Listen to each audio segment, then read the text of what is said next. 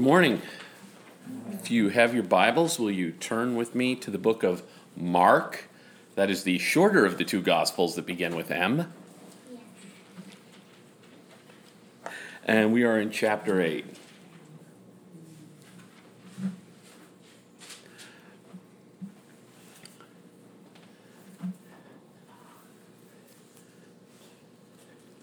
Have you ever seen a picture that gets shared on the internet a lot, where there's something in the picture and everybody says, can you see the rabbit? Or can you see the elephant driving the taxi? And you look at the picture and you can't.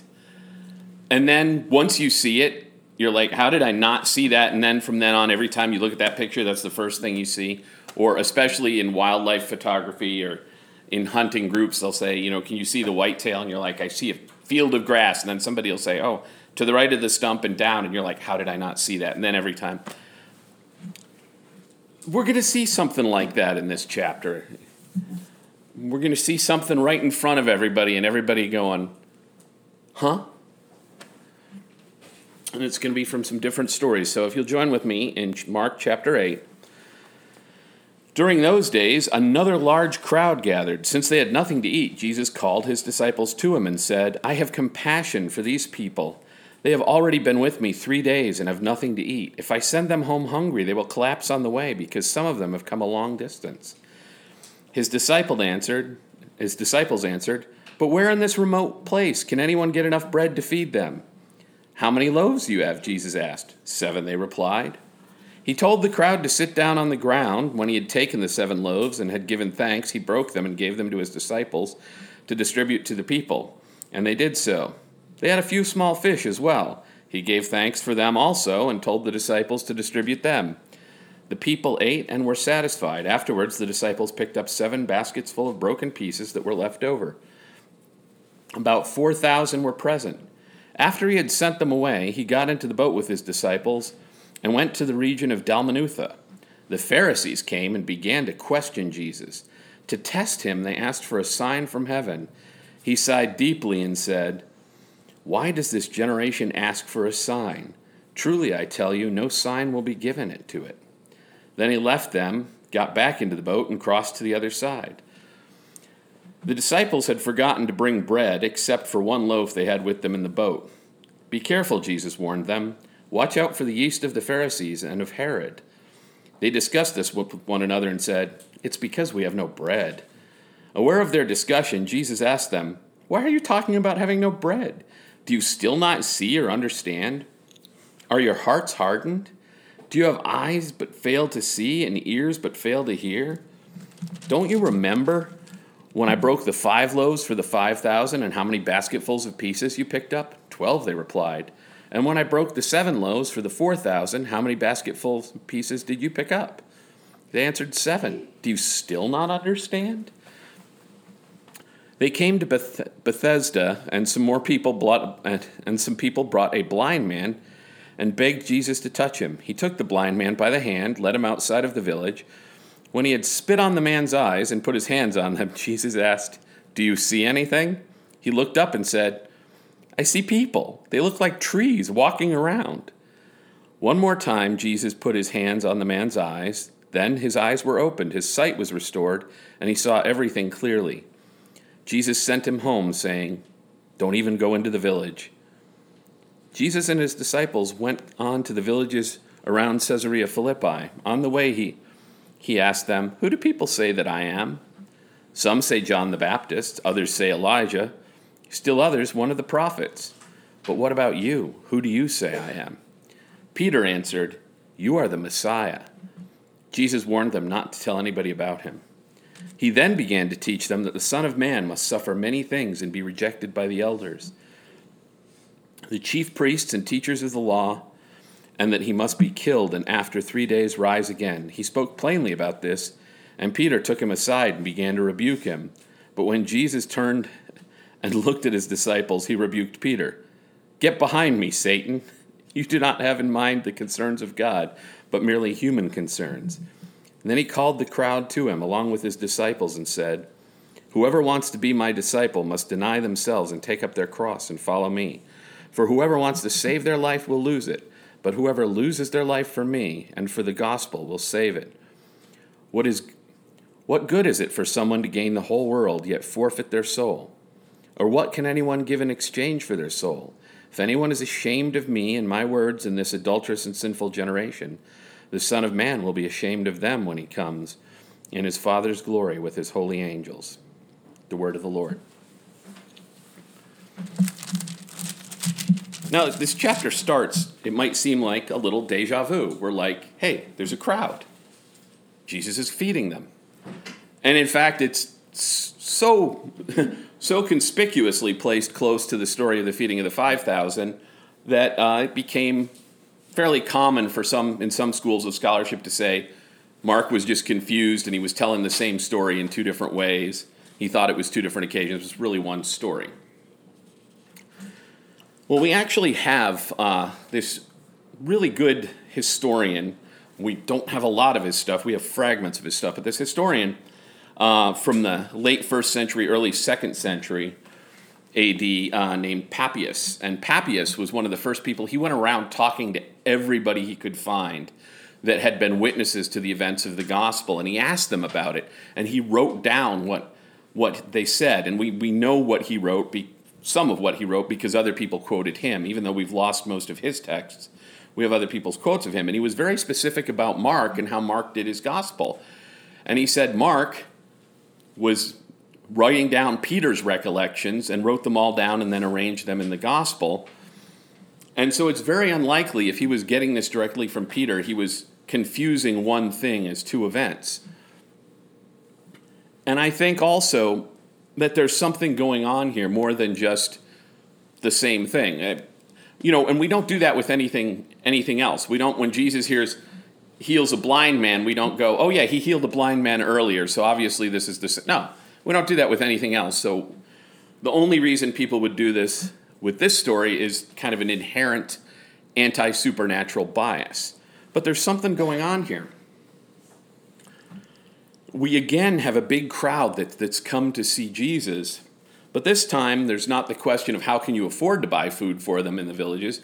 Here the question is, we're in the middle of nowhere. How are we going to feed these people? And this is the disciples asking him this. You would think Jesus would go, you've seen this before. You should know what's going to happen. But they don't. It's like, yeah, Jesus did that once, but can he do that again? Well, it turns out he can. But I'm not going to be too hard on them for reasons I'll explain in a little bit. And this time, they can't shake down a little kid for his lunch. They have to give up their own bread. And it's really interesting that here the bread and the fish are separated, whereas there were loaves and fishes in the other one. Here there's some bread, and he breaks it and gives thanks, and then it's like, oh, and then they found some fish. It's almost even like his disciples, even though they'd seen this before, they're a little hesitant, and they're kind of holding on to some stuff. Yes, they've seen Jesus do miraculous things, but, they've been with Jesus 2 years at this point, a year and a half, certainly not the full 3 yet. And they've been fishermen and living in the system of the world their whole lives. So maybe there's this sense in which their lived experience kind of outweighs their recent experiences. This isn't just true for fishermen who are recently acquainted with Christ. This is true for people that have known Christ for 37 years and seen him faithfully show up again and again and again. But still, when it gets rough, you're like, oh my gosh, what's going to happen? So they give their bread, and then when he gives thanks and starts distributing it, they're like, oh yeah, we have this fish also. So they take, and he gives thanks for that also. For everything he's given, he gives thanks and sends it out. And it's enough. What they have is enough. Now, the loaves and the fish obviously wouldn't have been enough. That's not enough to feed 4,000 people. It's, you don't have enough there to make fish fillet sandwiches for 4,000 people. And there's no mention of mustard, I will point out here. So again, they aren't great fish sandwiches, but, something. And I like this because this is just such a good illustration of of our lives before God, you get into these arguments between grace and works in some Protestant circles. You know, if you start really trying to press into God, somebody will come up and go, well, you're engaging in works righteousness. You need to trust the grace of the Lord. And there can be something to that. But a lot of times I think our lives are like these fish and loaves. It's not enough. It's not enough to do what the Lord requires, but we still give it to him when he asks what we've got. And we trust that he will use that. And this is just, I love this illustration of that. So we have this feeding, and we have the disciples doubting again. And we go from the feeding, and we cross the lake, and we come to the region of Dalmanutha, and we get this little segment about the Pharisees. The Pharisees came and began to question Jesus. To test him, they asked for a sign from heaven. And it says he sighed deeply. Well, in certain traditions of the church, we have different traditions of the church that take various positions on the gifts of the Spirit and whether or not they're still active today. I came up in a charismatic tradition which embraced all the gifts as still active today, including speaking of tongues, and somebody would give an interpretation of tongues. Now, I am not going to claim that I have the gift of interpreting tongues, but I am going to venture an interpretation of Jesus' deep sigh here. Using my sanctified imagination, I think it is, oh my gosh, you guys are idiots. That's my interpretation. Feel free to read your own in there. And he's like, why does this generation ask for a sign? Truly, I tell you, no sign will be given to it. Now, there's some real depth here that is kind of covered up in the English translation.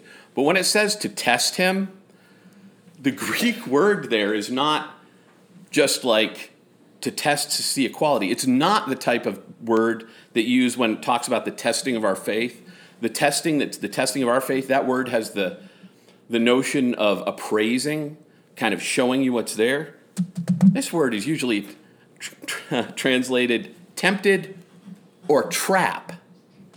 In fact, it is the same word that will be used in the Gospel of Matthew to talk about what the devil does to Jesus when he's he's led by the Spirit into the desert to be tempted. It's that same word. It is not really to show what Jesus is made of. It's to trick him up. And what they're asking for is a sign. And it is very much, very, very much like what the devil did when he took Jesus into the wilderness. He asked him to do these spectacular things. He's like, cast yourself down from the top of the temple, and everybody will see you're the Messiah. God will catch you, and everybody go, oh yeah, that's the Messiah. Or bow down to me, and I will give you all the kingdoms of the world. He's asking Jesus to use his power in a way that would just be flashy and just to show, if you're really the king, do this. If you're really Messiah, you're going to do this. That's what the Pharisees are asking for. If they'd been watching, everything Jesus has done up to this point is a sign. But almost exclusively, the things that Jesus does, the signs Jesus does, are not things that are done as signs.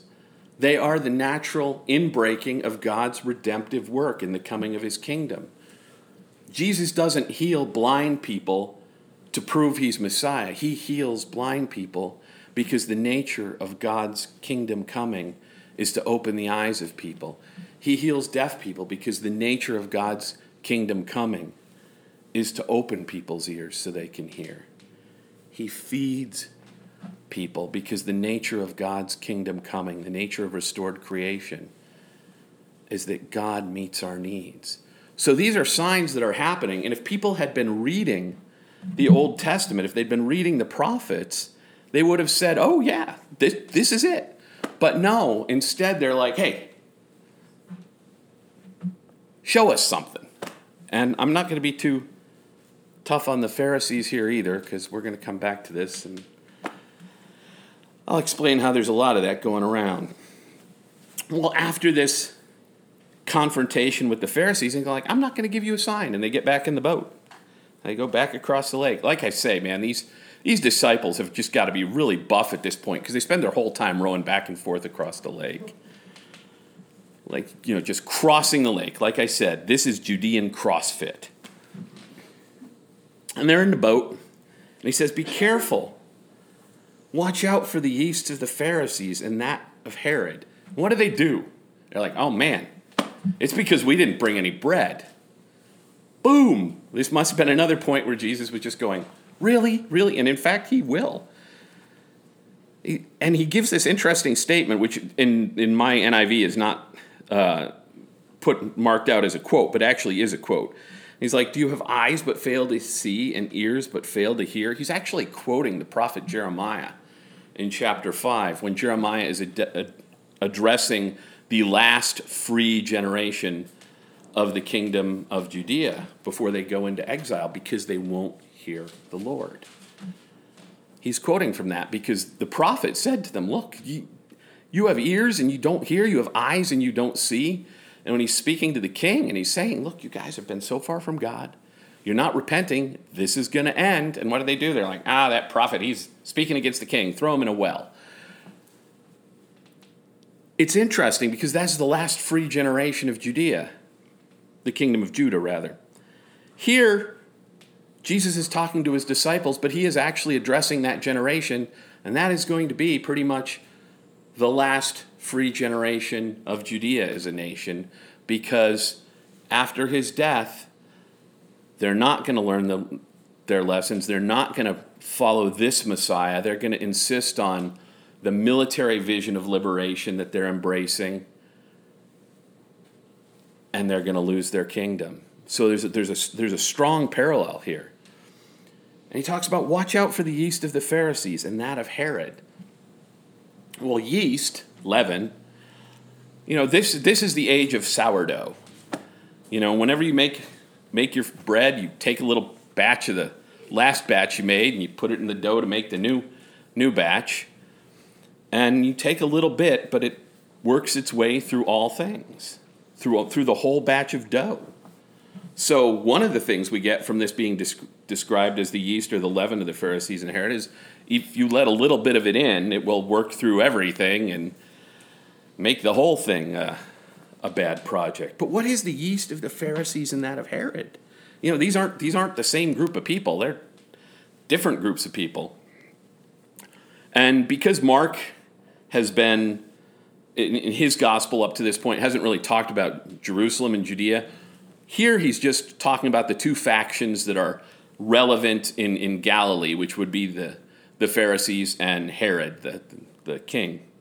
Not the temple party of the Sadducees. They're not mentioned here because they haven't really come into the story at this point. But both of them are concerned in different ways with maintaining the status quo, with tightening the status quo. The vision of the Pharisees is to more strictly adhere to the Word of God and to preserve Jewish tradition through strict observance of the traditions of men.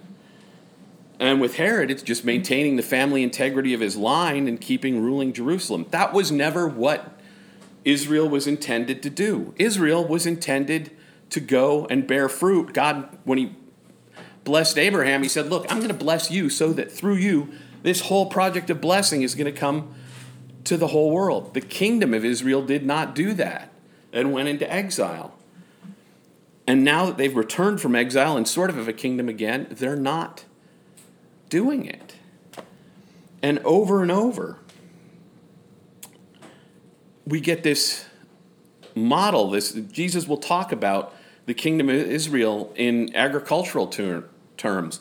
He'll give the parable. He said, the kingdom of Israel is like a fig tree that I had in my vineyard. And I went to it, and it didn't bear any fruit. So I told the keeper of the vineyard, cut it down. We're going to burn that tree up. And he said, listen, just give me 3 years.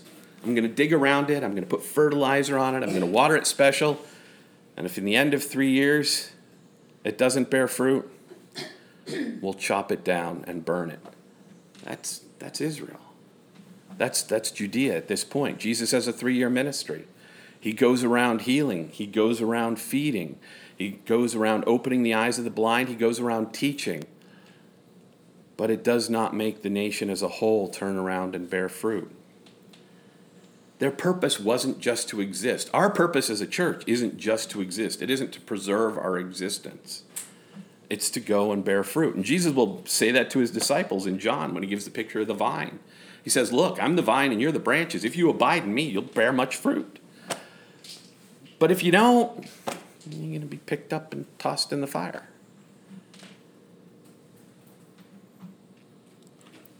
So don't be like that. Don't let that idea infect you. Don't think that your purpose for existing is to exist. We get across the lake, strong rowers. We get another miracle of healing a blind man. And this is interesting because this is the first miracle we get that kind of occurs in two parts. Jesus comes to the blind man. He spits in his eyes. God can do that sort of thing. It's kind of gross to 21st century sensibilities. Puts his hand on his eyes and says, do you see anything? He says, well, I see people. They look like trees, but they're walking around. So he puts his hands back on him, and his sight is fully restored. He says, don't even go into the village. I've healed you. Don't even go into the village.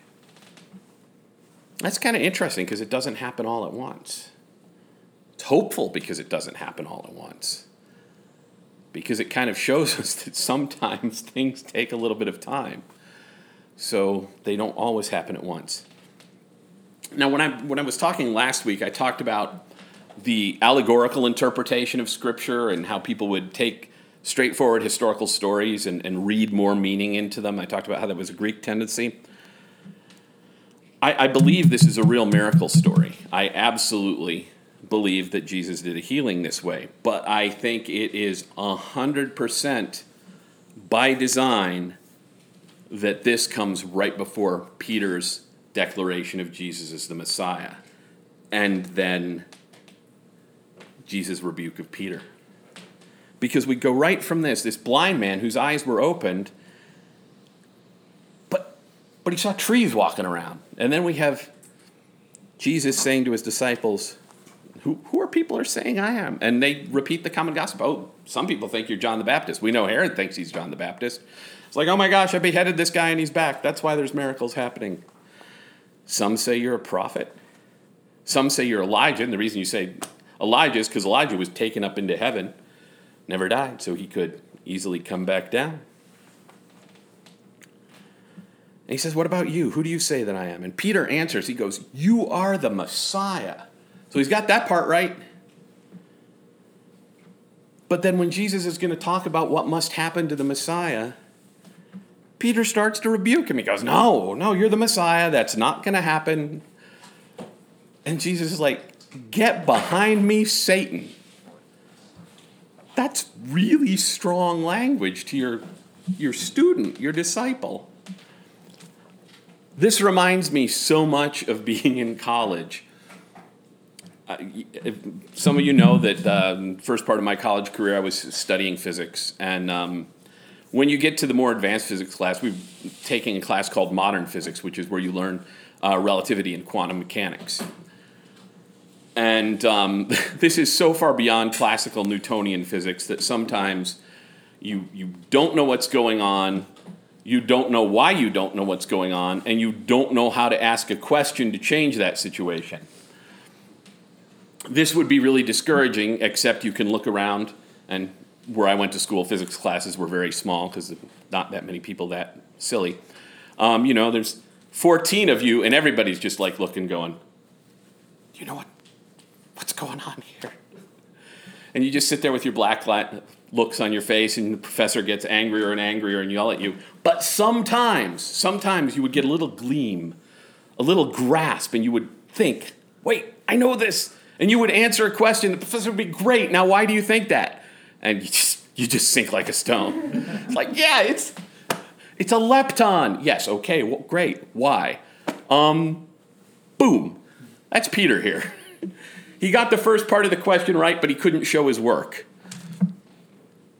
And Jesus says, no. This is what the kingdom is like, and this is what my followers are going to be like. It's about laying down your life. It's not about miraculously conquering. It's about laying down your life, which is going to be a greater conquest and victory than you can ever think of. But if you come after me, this is what's in store. That's the type of Messiah this is. Now, there's a reason I don't want to be too hard on the disciples at the first miracle. This is the lived experience of most Christians. Has biblical precedent. If you go back to the Old Testament, one of the most powerful scenes in the Old Testament is the northern kingdom of Israel is ruled by a wicked king named Ahab and his wicked queen named Jezebel. And they've brought in these prophets of Baal to displace the prophets of the true God. And the prophet Elijah goes and he first of all, he prays that there'll be no rain and puts the country into a drought. And finally, the king sends his right-hand man out to talk to Elijah, and there's going to be this confrontation to settle things. And they meet on Mount Carmel, and they have all the pagan prophets. They set up an altar and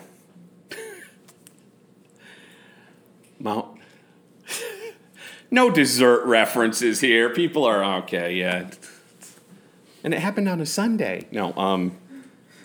Anyway, so they're on Mount Carmel, and they have their altar with their sacrifice on it, and they're praying for their God to come down and consume their sacrifice with fire. And they're whipping themselves and they're cutting themselves and they're making a great scene, and nothing happens. And Elijah's kind of cocky. He's like, "Why don't you yell louder? Maybe your God's in the bathroom and can't hear you." But nothing happens. Then he restores the altar of the Lord there. He puts his sacrifice on it, and he ups the odds. He pours water over it. And then he calls on God, and God answers with fire and consumes the offering and all the water and the altar. And then Elijah, mighty in conquest, gives orders, and the prophets of Baal are executed, and he prays to end the drought. And his servant says, "I can see a little cloud off in the east." And he's like, "That's it. Get going, because the rain's coming." Miraculous, powerful moment. One of the high points of the Old Testament. What happens immediately after it? He hears that the queen is mad because of what he did and is going to kill him. So he runs off into the desert to hide and die. Right from the most powerful moment of his of ministry, he does that. That is us all the time. God brings us through things, and we are like, yes, we serve a mighty God. Our God is powerful. And then the next thing happens. The next unexpected bill arrives, and we have this amazing ability to just be called back because we have so much experience of living in the world that always kind of hits us more than the things we've seen with God. And I've probably told you this, but I have a favorite Christian songwriter named Terry Taylor, and he wrote this wonderful song called "I'll Get Over It." And it's about having that experience of God moving powerfully in your life, and right at that moment you think, yes, I have this experience of God. Now everything will be different. But then you go back out into the world and you kind of get over it, and then the next time. So that's the disciples here. I'm not going to be hard on them. And I'm not going to be hard on the Pharisees asking for a sign. Because that's also a very Christian tendency, especially if you've been a Christian for a long time. You can start to look around at your life, and you're like, man, am I doing any good? Am I doing what I thought I was doing? God, could you just give me a sign? Probably all of you all are much more mature than me and have never had one of those moments, but I definitely have. But the signs of the Messiah working in your life aren't the stars transforming to spell out your name. Matter of fact, Jesus says there's only going to be one time there's a sign like that, and when that sign comes, game over, too late. But the sign of the Messiah is where you've been blind, you see now. Where you've been deaf, you hear now. Where you've been hungry, you're fed more now. Where you've been oppressed by the enemy, you have liberation. And because until Messiah comes again, we don't experience the totality of that, there's always little parts of our lives that don't show that, but there should also be parts of our lives that do show that. There should be parts of our lives where things have changed. One of the ways that I know when I'm at my lowest points, I can remind myself that I know God is working in my life. Where I grew up as a Christian, where I came to faith as a Christian, I was already an adult. They put a lot of emphasis on the testimonies. I was a bank robber and a drug addict, and then I got saved and everything got better. And I did not have a testimony like that. In fact, the worst parts of my life came after I became a Christian. It was kind of boring up till I became a Christian. But one thing that did change is the gravity of my life changed. Before I knew Christ, I could, by real effort, if I was really trying, I could try and be optimistic and kind of outgoing and a good person. But after that, even when you go through like just disaster, and I would get very angry, when I wouldn't put effort into being angry and running away from God, as soon as I'd stop, I'd just naturally start drifting back towards God. I couldn't help it. So I could see that Messiah had changed something in me. Now, he changed everything. I mean, he hasn't changed everything in all of you, man. Some of you guys are really horrible people. Truth to tell, we are all horrible people. My wife, one time, when we were visiting a church for the first time, was talking about wondering how anybody there could relate to her because it was all perfect people with perfect families. And I had to tell her, I'm like, one thing I can tell you as a pastor, and at that time as a former pastor, is that's not the reality of anybody's life. That's what you're seeing. But there's nobody out there that doesn't just have disaster in their life and hurt in their life and shame in their life. And we all do, but it's all things God is healing and will heal. And that is the sign of Messiah. That is the sign that Messiah is there. If we are looking for spectacular supernatural works, we will miss the constant works of Messiah, of feeding us, of opening our eyes, of healing us, of driving the demons out of our lives. That is the sign of Messiah in our life.